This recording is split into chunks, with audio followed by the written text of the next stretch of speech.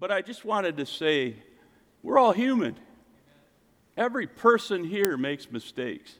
And that's the beauty of God, is that He doesn't expect us to be perfect. How many can say amen to that? Amen. Now, you might expect your husband or your wife to be perfect. How's that working? No, they're going to let you down, right? There's only one that's perfect, and that is Jesus Christ, the Son. And today, we're going to talk about Him. Imagine that. How many know that He is the conversation? You see, there's this tension in the world today. There's this sin element, the darkness, and then there's this pure, holy God that said, I want a relationship with everybody. But the only way that He could do that is to somehow be able to not look at the sin. And that's where Jesus came in. Through His shed blood, He's a covering over us. We put on that righteousness when we say yes to Him. And when God looks at us, He doesn't see Norm the sinner. He sees God's Son. His righteousness, that cloak is over me. And when I stand before the judgment seat one day, and it's coming soon, I believe, and everybody's going to be judged for what we've done or not done. When I stand in front of the King and that court hearing is going on, there's going to be one who's going to be accusing, and he's going to be saying, sinner, failure. And God's going to say, are you guilty? And Jesus is going to step up next to me and say, no. He's going to put His arm around me and say, I got this covered. You know, He's going to do that with every person that calls on the name of the Son of God, Jesus. So if you go to heaven, if you die without saying yes to God's Son, then He died for nothing. But if you say yes now and you live for Him with the short time we have on this earth, when you get to heaven, they're going to be tooting the horns. The party balloons are going to be falling. We're going to have a feast with Him. How many can get excited about that?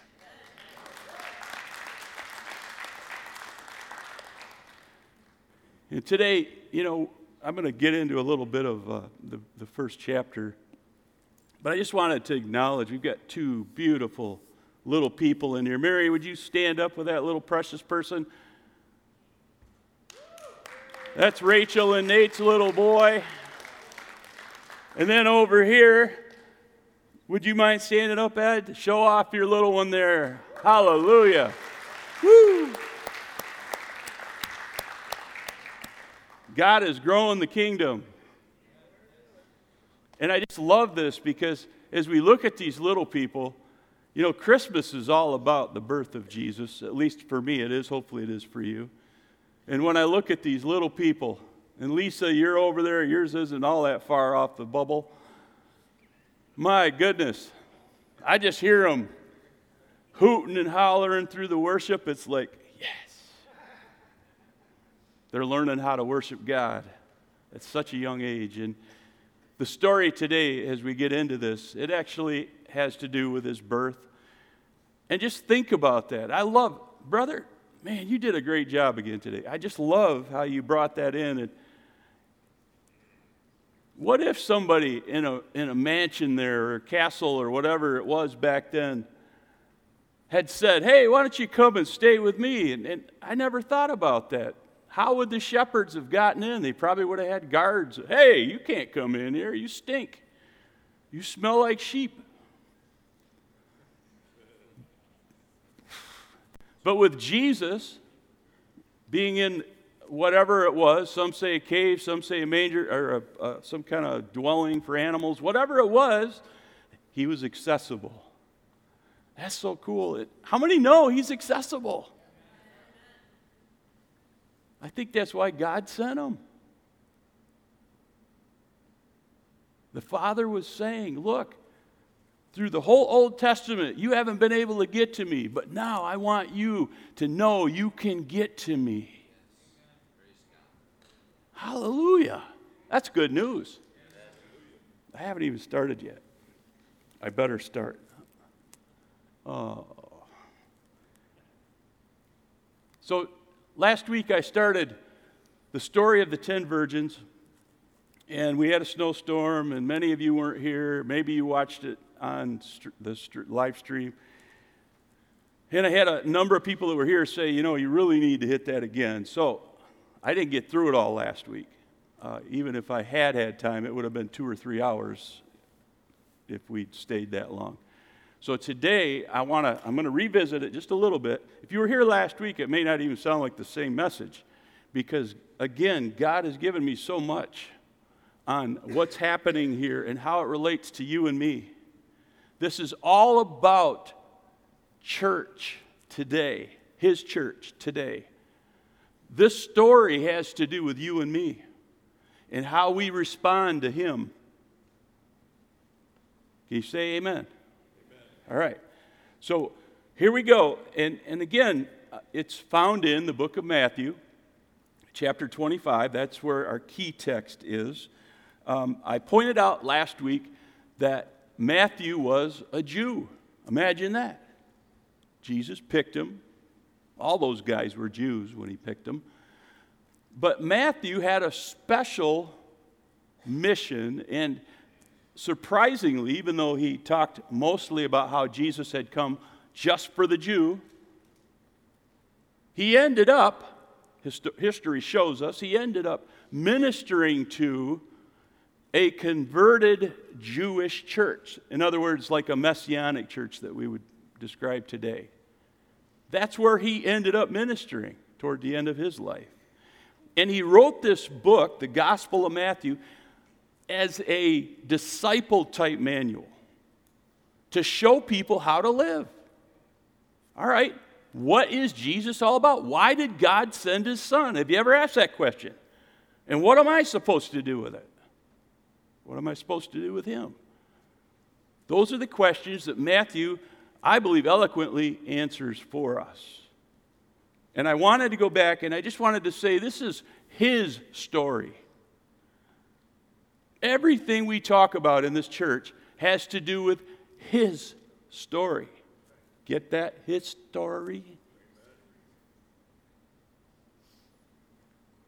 He is the cornerstone of everything we believe.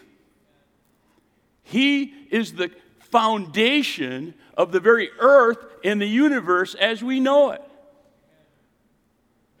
Everything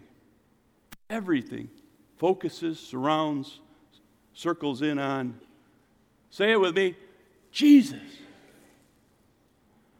Hallelujah. Why do you think it's the one religion that is being kept out of the schools? Because it's the only religion, the Son of God, Jesus, that makes a difference. All the rest of them are false religions.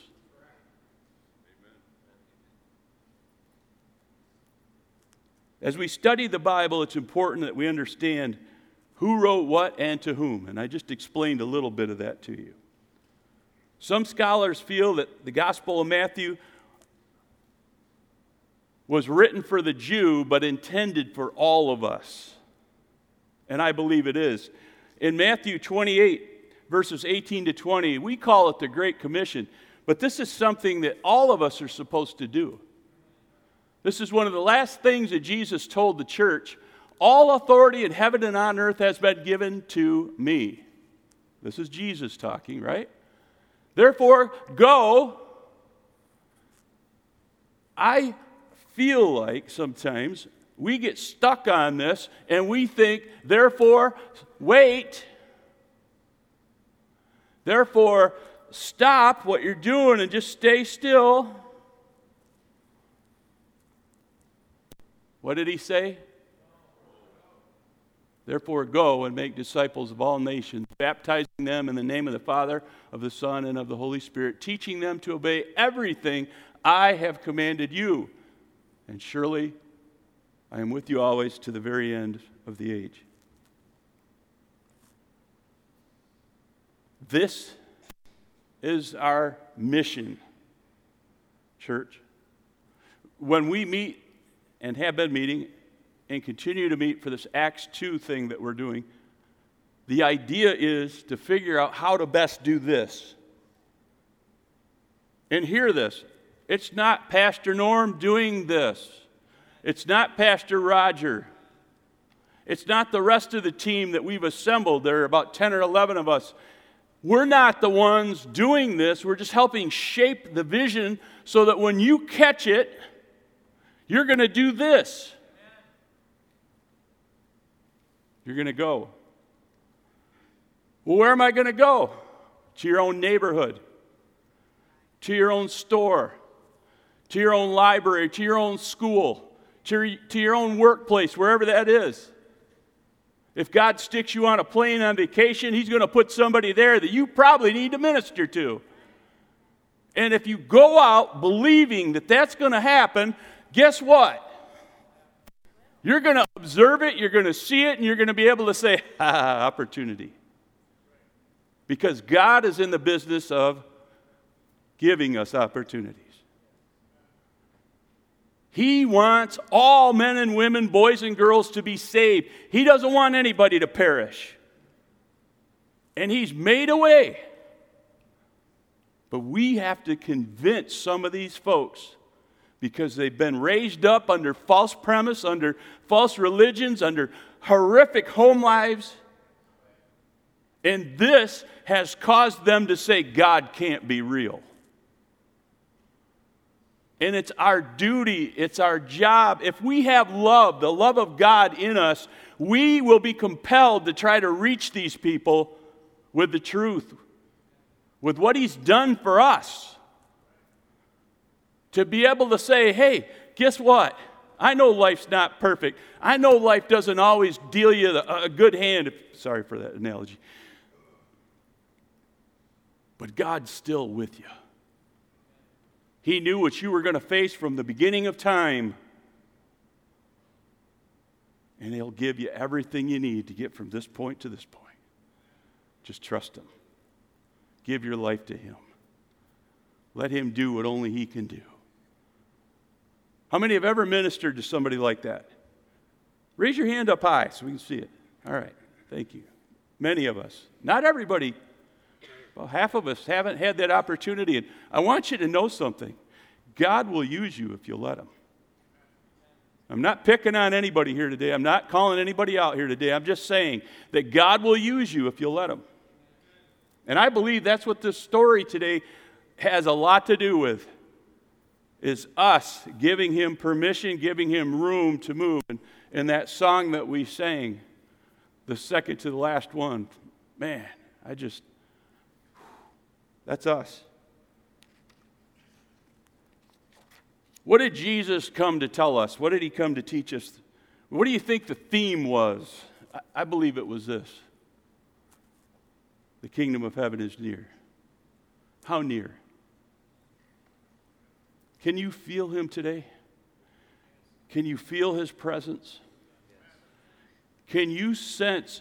Listen, if you understand what Scripture says, the prophecies, the book of Revelation, if you look at the things that have been said that are going to come to pass, Matthew 24, it talks about what it's going to look like just before He returns. A technical term is parousia. Isn't that fancy? Everybody say parousia. That's the time just up to when Jesus comes back for His church. The parousia, the return of Christ.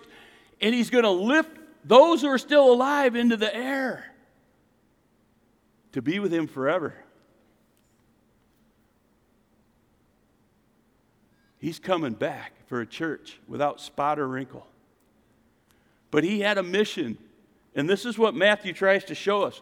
That mission was, as he began to preach, repent, for the kingdom of heaven has come near. He was talking to these religious leaders who knew the Scriptures. They understood the Old Testament. They knew about these prophecies. And they didn't receive them. In fact, they literally turned on them. Oh, you can't be him. Why? Why'd they say that? Because they thought Jesus was going to be somebody else. They expected somebody to be born in a palace, not in a manger.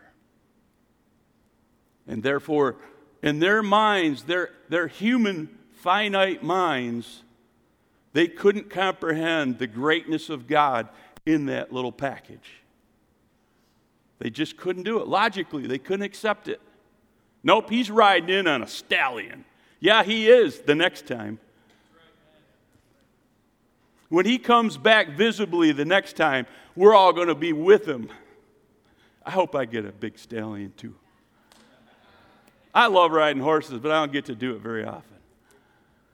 I'm sure his is going to be way cooler than mine.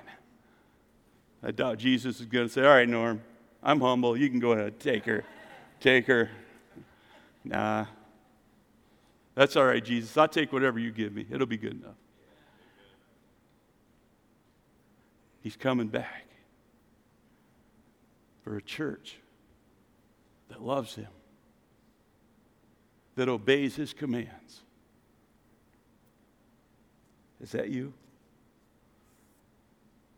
From the context of Matthew, Jesus invites us to become a part of his kingdom first. And then second, he expects us to follow his example, to be Jesus with skin on, to all the people that are around us.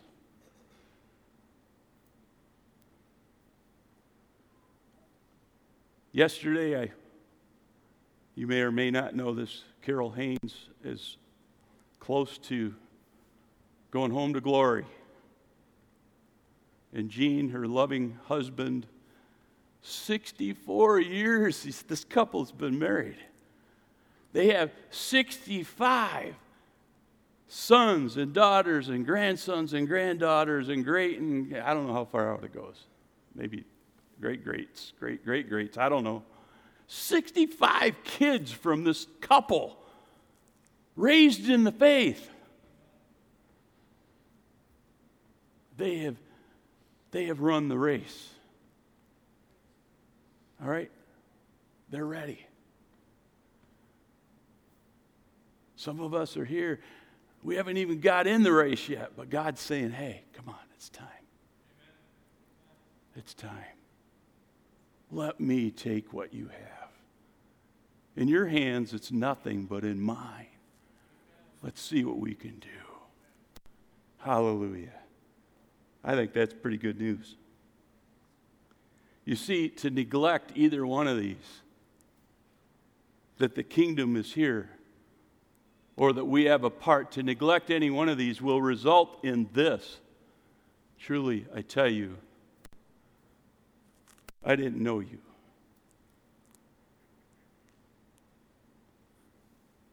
It's the second to the last verse of our allegory on the 10 virgins.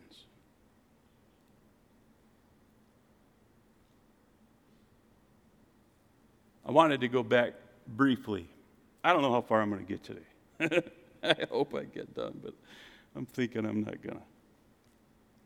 Matthew chapter 1 is the genealogy of Jesus.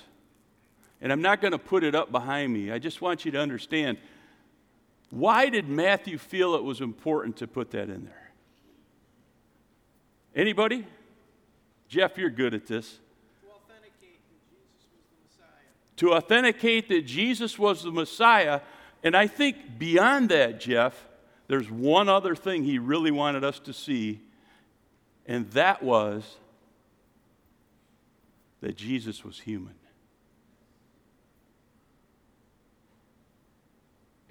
Who was his mom? Mary. And his dad? Joseph. All right? Now, we're going to get to this in a minute. But what I want you to see, and this is what just blew me away, and every time I look back at it, there were 5 people in this story, 5 women in this story, in this lineage that Matthew showed us. Now, you have to understand something. Most of the time when Jewish people do their lineage, it's all by men. So what we see happening here is Jesus, right out of the gate, is showing us, you know what? I'm no respecter of person. I love men and women alike. Paul even says this, that in God's eyes, we're equal. Why is this important? It isn't just the fact that they were women. It's the types of women that I wanted to point out. This is amazing. First one, Tamar. I think I've got it up here. Oop, Matthew 1. Yeah, you got that. Tamar, however you say it. She was the daughter-in-law of Judah. If you know the story, she was married to one of Judah's sons, and he did something that God did not like, and God decided to take him out of the picture. He killed him. Well, that left Tamar without a husband. So, according to, what do you call it? Do you remember? I just forgot. It just went, there's a where's my other brother in here that knows everything? Yeah, today he's going to be silent. Brother Drew, do you know what I'm talking about? Where the family, if your brother's wife dies, then you have to marry her? Redeemed. There's another name for it, and I can't. Anyway, you guys. Kinsman redeemer. There's actually something else. I don't remember what it is. Maybe next week I'll tell you. Should have written it down. See, if I don't write stuff down, you don't get it sometimes. So, Tamar. The second boy comes along, all right? And he's in his head, he's thinking, all right, I'll marry her, but I'm not getting her pregnant. And I don't mean to be gross, but he didn't allow things to happen between them. I'll leave it at that. You can read the story. And God got angry with him for doing that and killed him too. So now this poor girl has gone through 2 of this guy's boys, and he only has one left, and he's a little too young at this point to be a husband. So he tells her, Judah tells Tamar, look, you just hang on when he's old enough, yeah, we'll have you marry him. But he didn't. When his third son was old enough, in Judah's mind, he's thinking, man, if he marries her, God's going to kill him too. Kind of sad, right? Boy, you can see the trust there.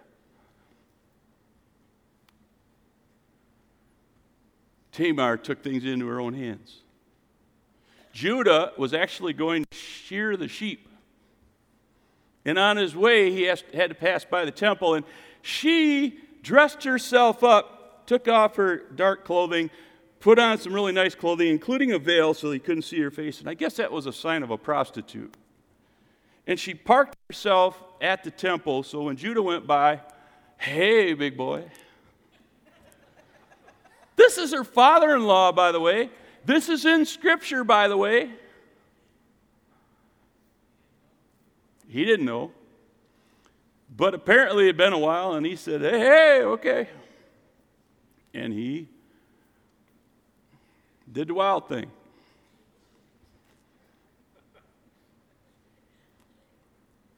He told her, he said, I'm going to give you a goat for doing this. And she said, well, what proof do I have that you're going to come back and actually do that? He said, well, what do you want? And she said, I want some of your stuff. He had something he hung around his neck. He had a staff that was his. Everybody would have known that. And there was something else that I already forgot what it was. Could have been a signet ring. Somebody else said that earlier. And then he took off. 3 months went by. Apparently, she started showing, which honestly, for most of you ladies, at 3 months, you hardly show. But this girl must have been sticking out there because people noticed. And guess what they wanted to do? Kill her. It's like, what? She's a prostitute. So they drug her out in the street, and this is what she said. She said, here, you take these items, you take them to Judah, and you say, hey, the person that they're about to stone said to give these to you, that the child was yours. Whoa! Busted. And he knew at that point that he had sinned against her and God by not allowing her to marry his third son. And she had to take things into her own hands. As a result, this is who God chooses to put in his lineage. Why does that matter? How many can say God chose broken humans?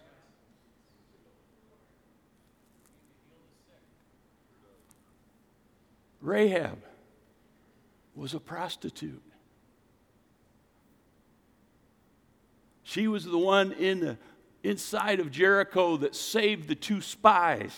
She hid them. And as a result, they said, listen, when we come back to take this city, you let your scarlet thread hang from your window, and we will not touch any of your people in your room. And they honored that. And look, she ends up the mother of Boaz. Who was Boaz? He was the kinsman redeemer to none other than Ruth, the Moabitess. She wasn't Jewish, by the way.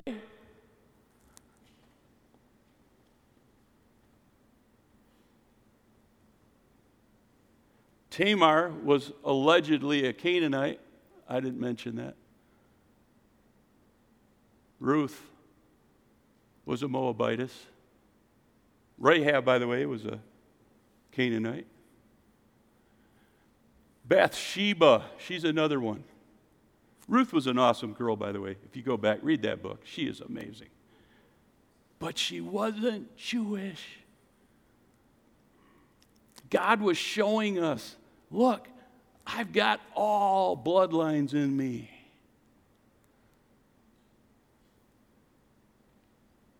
He wanted us to know that. He came to save all men. Listen to what they did with Jesse, the father of King David. David was the father of Solomon, whose mother had been Uriah's wife. They don't name her because she was the one that slept with David after he saw her taking a bath. Now, we've had this talk. I don't feel like it was necessarily her fault, because when a king summons you, you pretty much do what the king says. I lay all the blame on David himself because he had the authority. And yet Matthew chooses not to name her, but rather to describe her as Uriah's wife, the one David killed trying to cover up the pregnancy. You know what this shows me? God came for sinners. God came for the broken people. And he wanted us to know, yeah, okay, I've got Jewish blood in me, yep. But I've got some others too. I'm your people. No matter who you are, Gentiles, non-Jews, I'm your people. And he wanted us to see that perfection didn't come through that bloodline. Perfection came from heaven.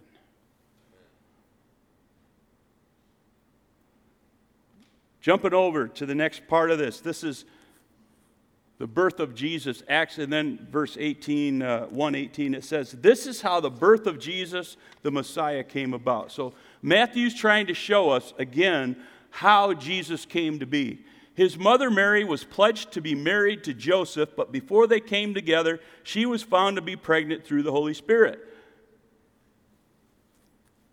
Only in the Bible. Most would have said she committed what? Adultery. Because back then, once you were engaged, it was like being married. This poor virgin girl gets woken up in the middle of the night with this angelic being, hey, you're going to be the mother of God. Randy, how would you feel about that? You'd be like, what?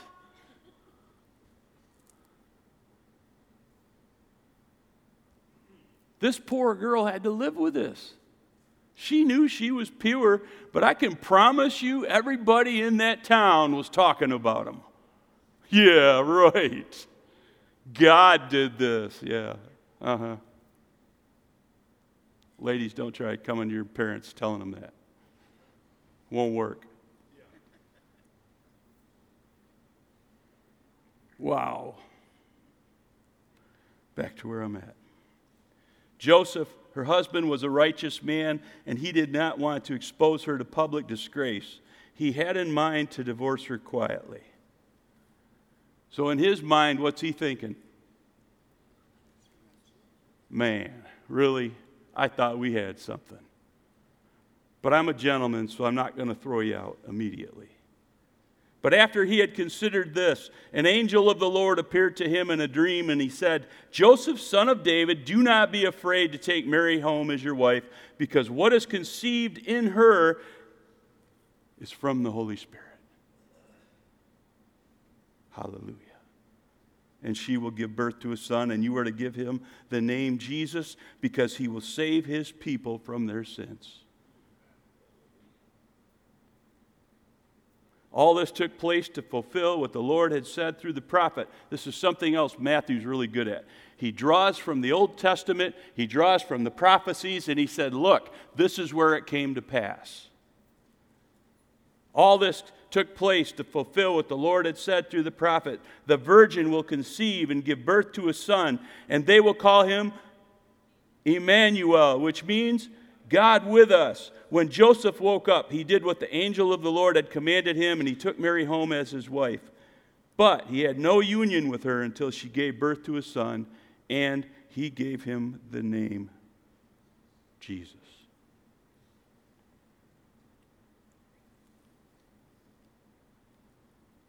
Then, this would have really been hard to believe or even understand. Today, we kind of do it, where we artificially inseminate the egg. So it's not all that far-fetched today that the Holy Spirit could have done this. What we all need to understand, though, is this. When Jesus came, he didn't stop being God.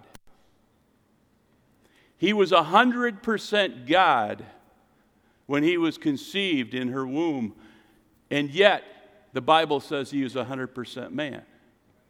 He didn't give up his godship, and he didn't give up his manship, if I can put it like that. He became the personage of both. I had a quote here from gotquestions.org. I love that website, by the way. If you ever have a question, they're a solid resource to go to in modern, fairly easy ways to understand. Jesus is not half human and half divine, he said. Rather, he is theanthropos, the God-man. The Lord Jesus Christ is one eternally divine person who will forever possess two distinct yet inseparable natures, one divine and one human. When he went to heaven, he was still man. In fact, the Bible says that he is the mediator between the Father and us, the Son of Man. He didn't stop becoming man. He needed to be a man in order to take our place. But he needed to be God in order to be perfect.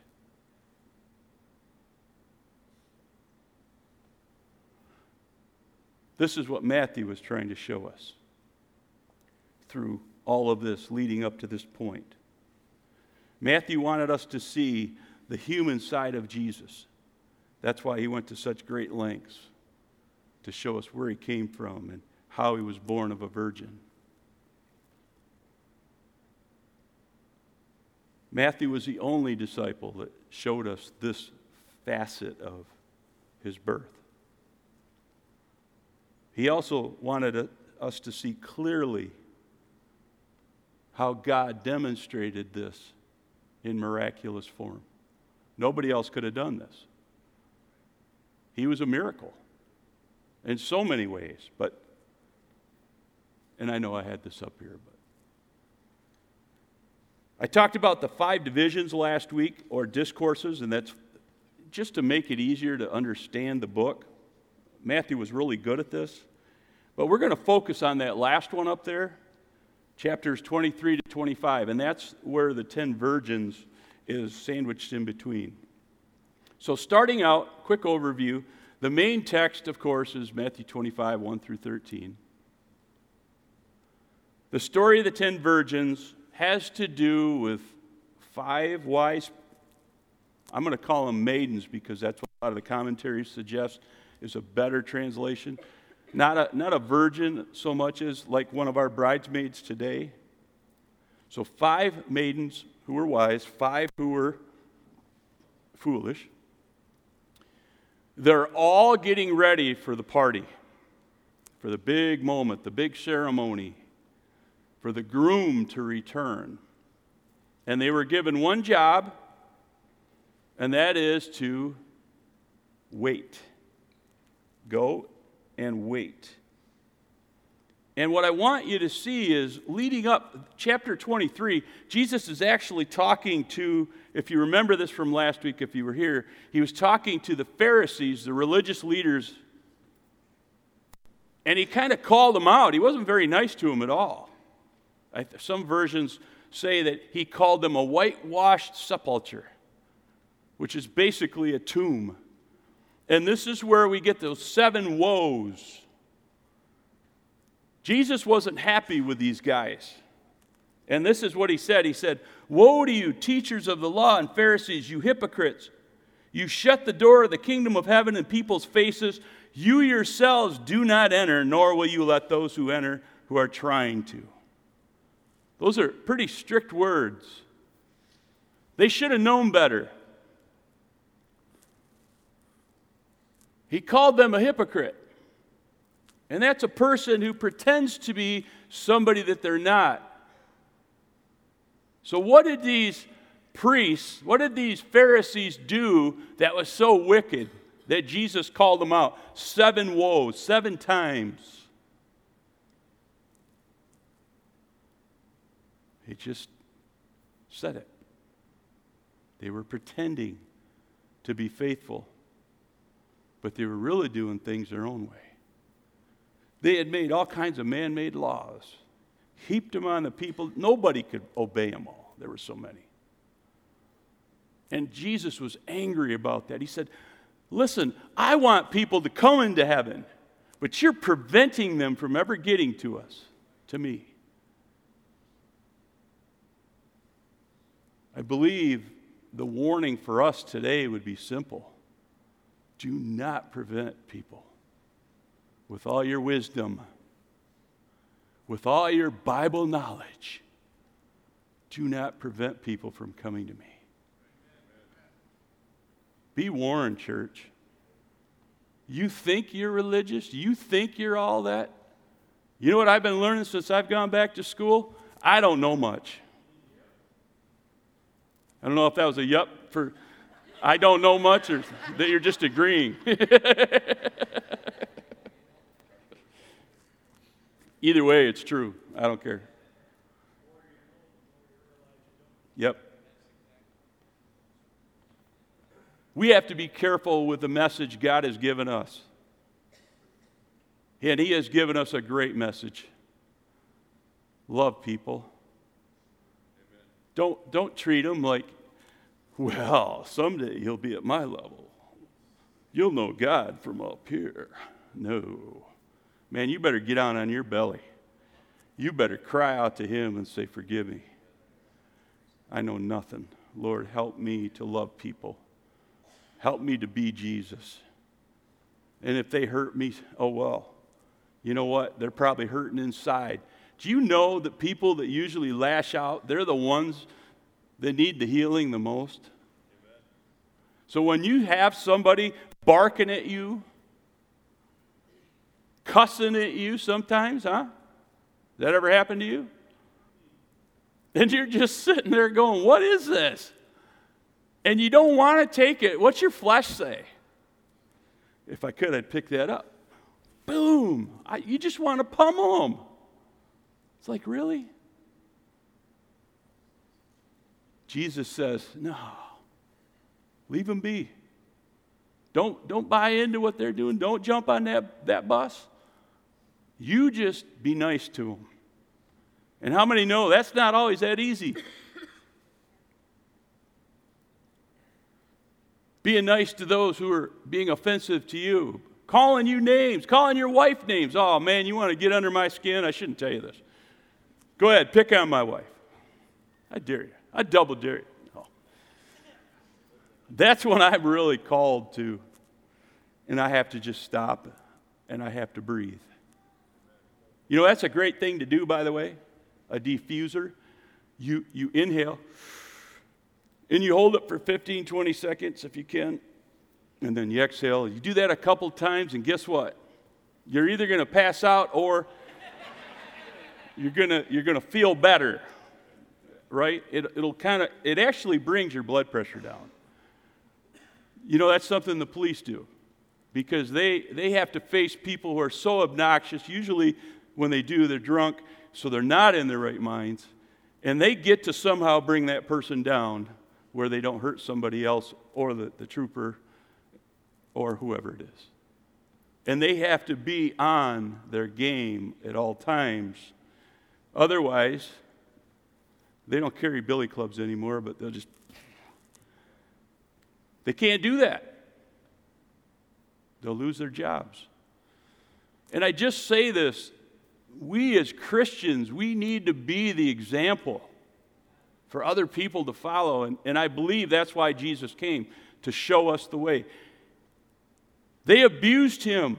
They called him everything in the book. They denied his deity. They actually said, you're the son of the devil.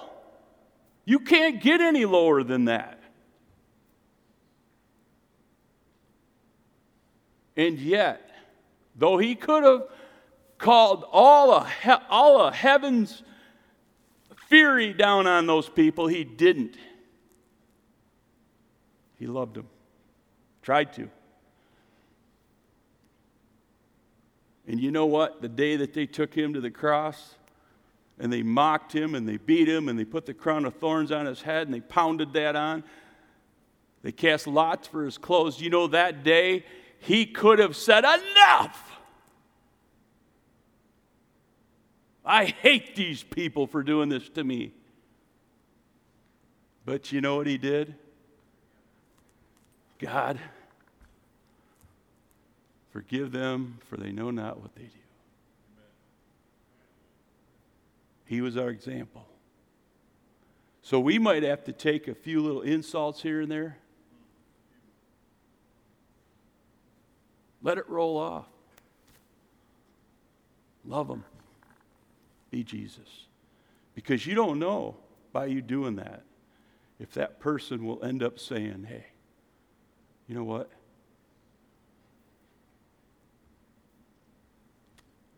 You didn't deserve that. I've had it happen. Took years. Took years. But I've had it happen. And it's awesome to see him turn around. Say thank you for loving me when I was unlovable. I haven't even started. I'm going to stop soon.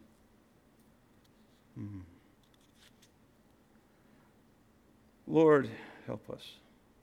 Where do you want me to go?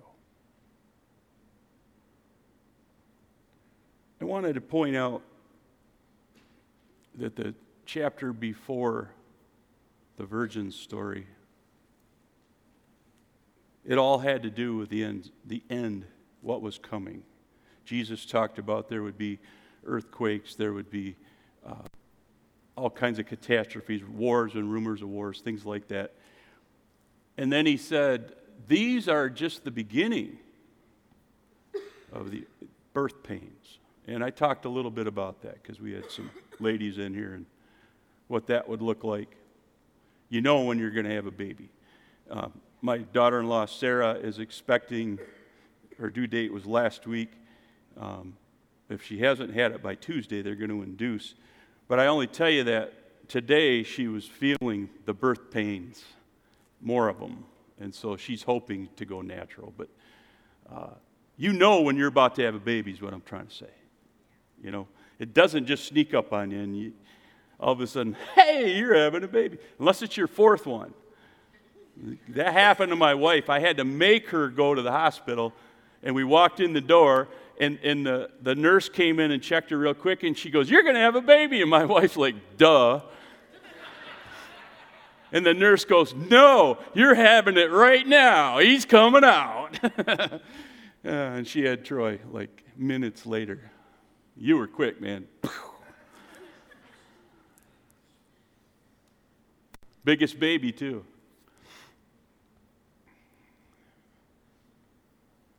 Jesus wanted us to know that just prior to his coming back, we were going to know what it would look like. He talked about how there would be two in the field, one would be taken and one would be left. What is that representing? The rapture. And then after all of that, after explaining what it's going to look like, just before he comes, then he goes to this story about the 10 virgins.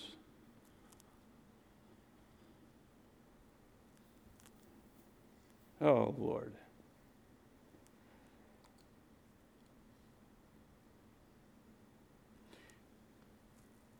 One of the important things that I think I might conclude with here is this.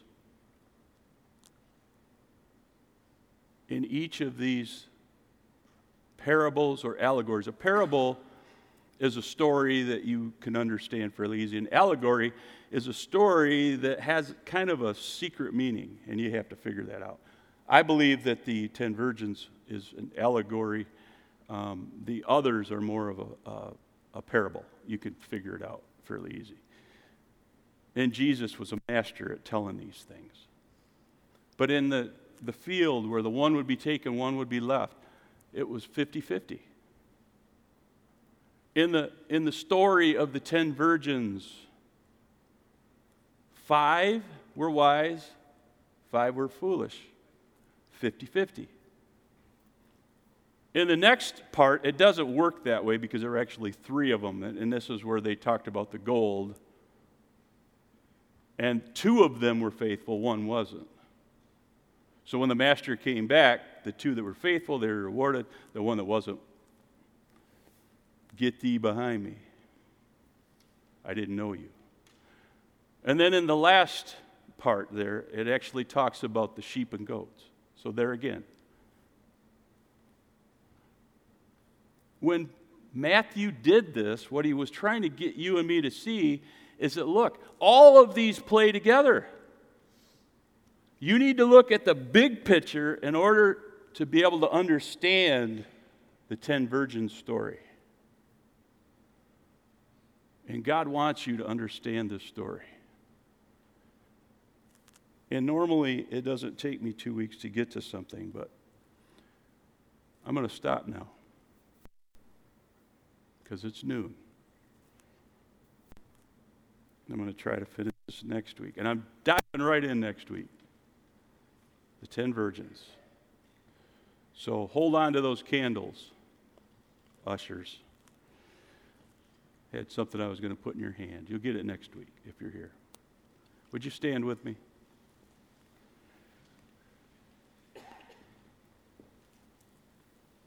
The word that we heard earlier was, my mercy has been extended. It's like a river flowing out of heaven down into his churches. You know, when we come together, it does something in the Spirit. Where two or more gather in his name, the Bible says he is here. God's presence is here with us. And even when we're alone, if we're born again, the Spirit is with us. But there's something about a corporate environment where we come together and just worship him that it produces something that we can't get to on our own. This is why church is so important. Again, you can listen to these services online, and for those of you who are, I don't mean any harm toward you. But what I'm saying is, how many would agree you can't feel the presence like you can when you're here? There's just something electric, something supercharged or supernatural about the environment. And this is where God does his work most of the time. At least in my experience. And I'm not saying God can't do something outside of the church. I don't mean that. Come on. In fact, I want you all to go out there and tell people about Jesus. You see what he can do out there. That's our challenge. That's what he told us to do. Go. That one that has no hope, go.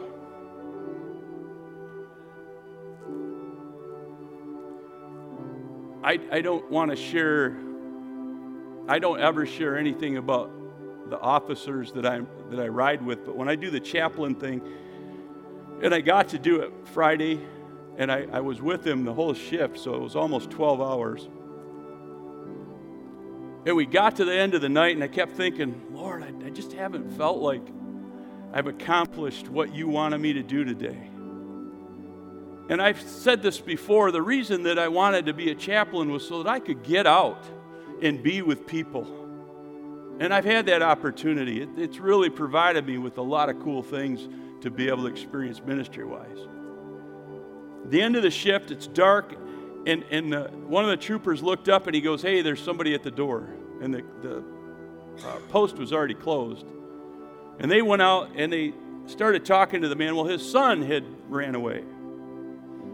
An adult son, but apparently he had some issues. That part doesn't matter. What mattered was this dad was broken. How many dads do we have in here?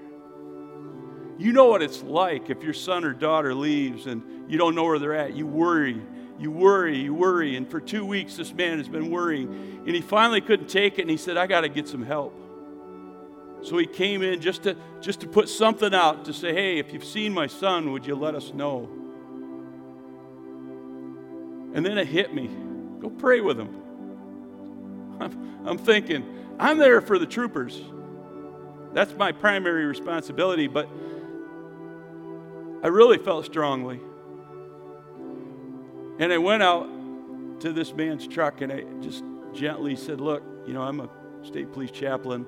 I was in my uniform. That was pretty obvious. And I just said, would you like some prayer? I heard about what you're going through. I said, I'm a dad too, and I know what it feels like if you've got somebody missing like that and you're worried about them. I said, I'd love to pray with you. He says, if you don't mind me crying, he says, all right. And I put my hand on him and we prayed, maybe 5 minutes. But you could see the relief in him. I don't know. I hope that God discovers where his kid is and that gets back to the post so they can let him know he's okay. But my whole point of saying that was I wasn't trying to brag. Please don't get me wrong here. I was just trying to say, if you put yourself in God's hands, he'll show you these little things, these little windows of opportunity. That wasn't my job to go to that man, but I felt like the Holy Spirit said, please, just go love on him for a minute. Let him know that I hear his prayer. I hear his heart cry.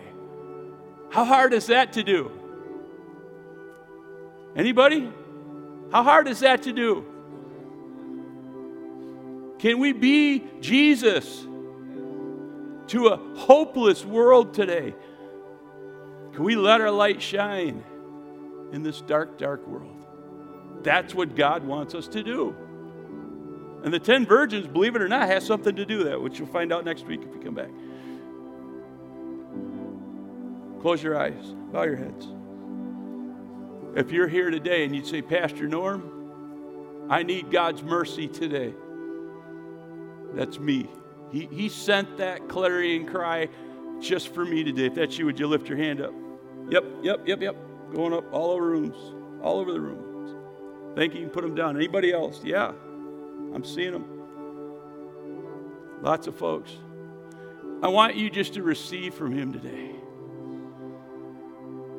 Just let him do what only he can do. Heavenly Father, we are humbled once again to be in your presence. Today did not go the way I thought it would, but you knew. You knew that. And Lord, I pray for every person, every man and woman that just raised their hand, boy and girl. Lord, I pray that if they're asking for your mercy, that you would shower them with it. That it wouldn't just be a little stream, Lord, a little trickle, but rather it would be the full-fledged flood of your Holy Spirit, Lord, washing over them right now. Not to drown them, but to saturate them in your love.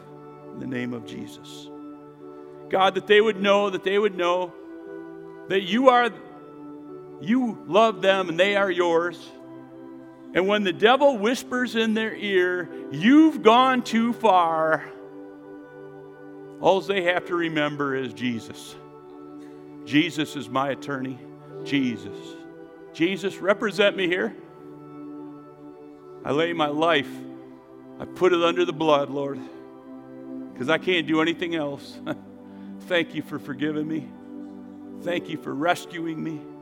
And thank you for giving me a hope and a future, of which without you I wouldn't be able to have. Use me now, Lord, in the name of Jesus. You've given me mercy. Now may I extend it to others. Use me, Lord, in Jesus' name. And the rest of us who are doing great, help us, Lord, to be the light to the lost, the hope in a hopeless world, the salt, Lord, the seasoning. We commit this church, this people, into your hands today. Have your way with us. In Jesus' name, amen.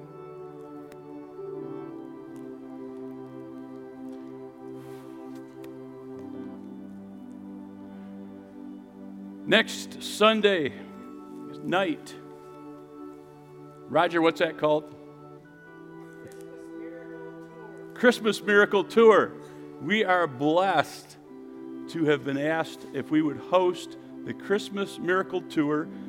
3 artists from Nashville. One of them you know personally, Karen Brokaw. She's going to be one of the artists that are going to be here. And what they're going to do is they're going to come in. We're going to sing Christmas carols. How many like Christmas carols? Bring your family, friends, neighbors, stuff. And then each one is going to play a song from one of their top songs from their own repertoire. All acoustic. It's going to be a really cool afternoon. And we'll have refreshments afterwards. So that's next Sunday night at 6 o'clock right here at the Hope. So we'll come to church in the morning. Then we'll come back at 6. Just wanted to let you know that. And there's stuff all over the internet on our website if you go to the events page if you need more information. God bless you.